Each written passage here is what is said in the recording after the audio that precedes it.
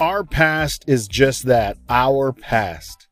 Embracing it is a huge component of making us successful and making us understand why we do what we do. That's going to be the topic of today's podcast.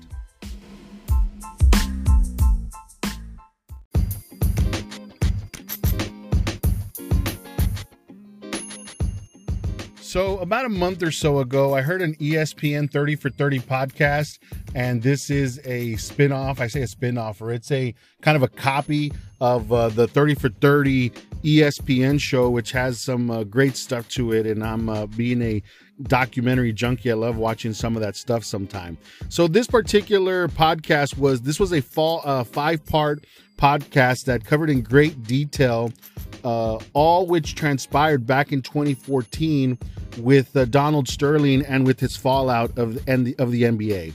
And so, look, if you're not familiar with who that is, the Reader's Digest version, and yes, that kind of dates myself, it goes like this. So a multi-billionaire real estate mogul and NBA team owner is recorded by a disgruntled mistress.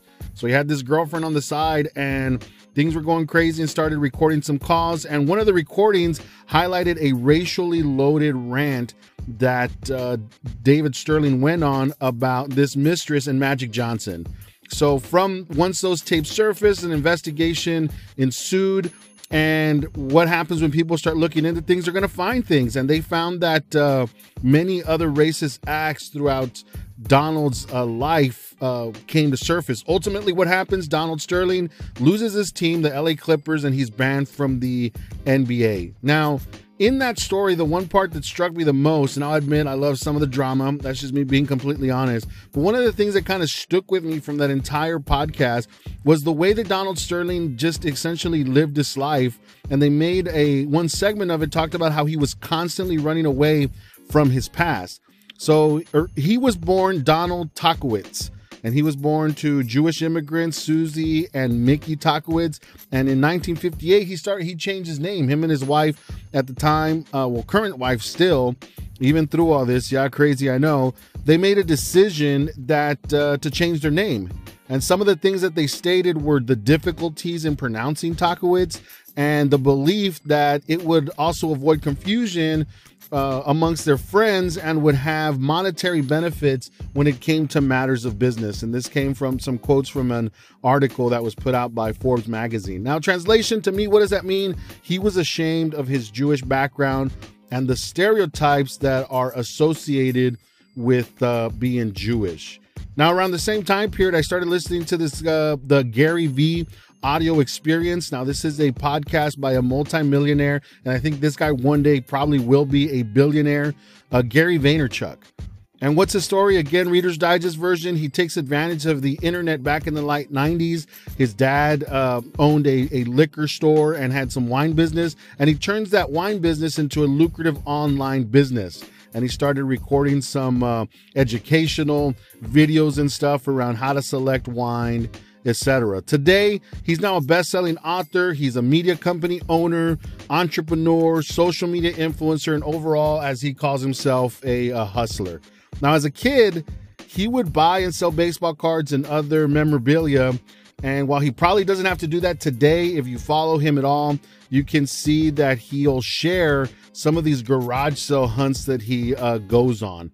And so to me, the contrast, unlike Donald Sterling, Gary Vee embraced his past, and he's constantly sharing that on all the content that he puts out on how it's a part of who he is today. Now, I'm sure that while I was, getting ready to prepare for this episode and a complimentary article that's on LinkedIn, I was trying to think of some similar, and I'm sure they exist, Latino and Latina stories on both ends of the spectrum. Right? Those that embrace their Hispanic heritage or Latino heritage, and others that are running away from it. But just being completely honest, these were the two most contrasting examples that came to mind at the time that I was planning this episode and the article out. Now, what does this mean to me? So why did I bring this up? So my humble beginnings are a huge part of what drives me and overall what has made me into who I am today. Now, the struggle that my parents faced as immigrants from Mexico and the quote unquote limited preparation, again, for the quote unquote the real world that they were able to provide for me has helped me out at work and in the boardroom more than anyone would ever expect, more than even I expected at times. Now, my parents taught me about work ethic and how to treat people. And of course, how did these lessons come? They weren't workshops and stuff. These came in the form of washing my dad's taxi and helping my mom sell Avon door to door when I was younger. And later we were throwing newspapers with them before I went to school and working through the weekends. And another part was reselling stuff or buying and reselling items at a flea market every weekend. And that was in San Antonio at Buzzy's Flea Market. And even till this day, I can't help but want to go to flea markets altogether. Now, let's fast forward for a little bit. And once I finally got into college, and I did return at the age of 24, this immigrant professor by the name of Dr. Dimitri, we call him Dr. D, at San Antonio College. Now, he poured into me and other minority candidates about engineering and what it had to offer. And he was a huge impact for me in deciding to stick with engineering. Now, he was so impactful, so much so that he was the only professor that I was inclined to invite to my modest graduation dinner several years later.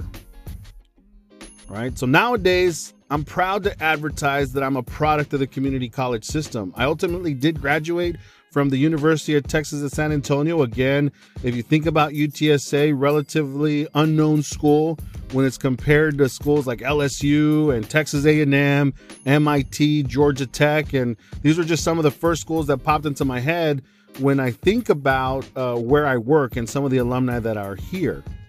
Today, I am a mechanical engineer and I'm a proud employee of ExxonMobil Corporation.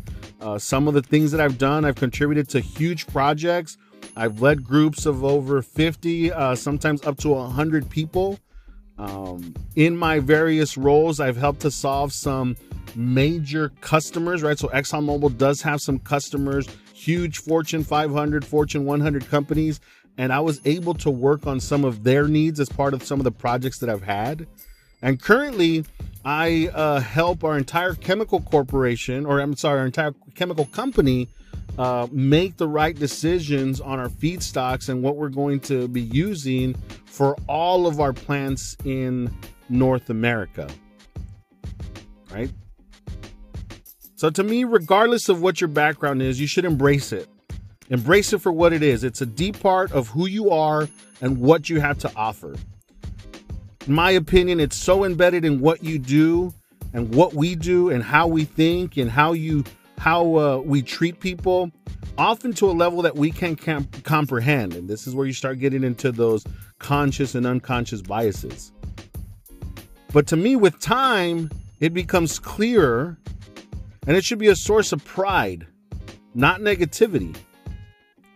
Even if your past is entangled in negativity, and that can mean a variety of things, overcoming those negative aspects and adjusting to how you are is as impactful for those that had a relatively positive beginning.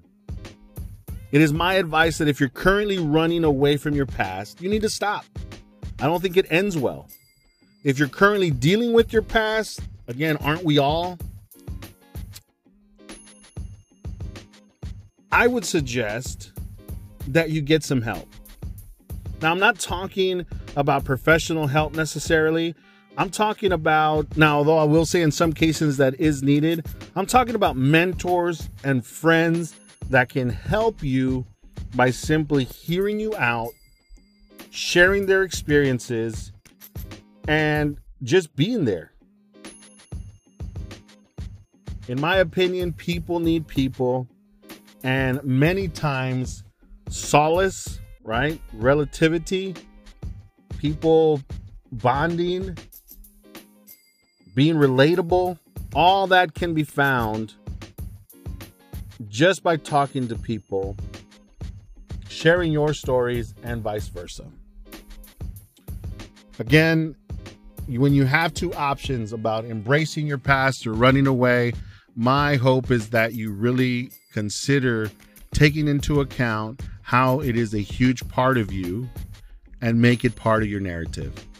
I appreciate you listening. I hope that you will share this podcast or share your opinions on this topic. I believe this is one that isn't necessarily talked about too often.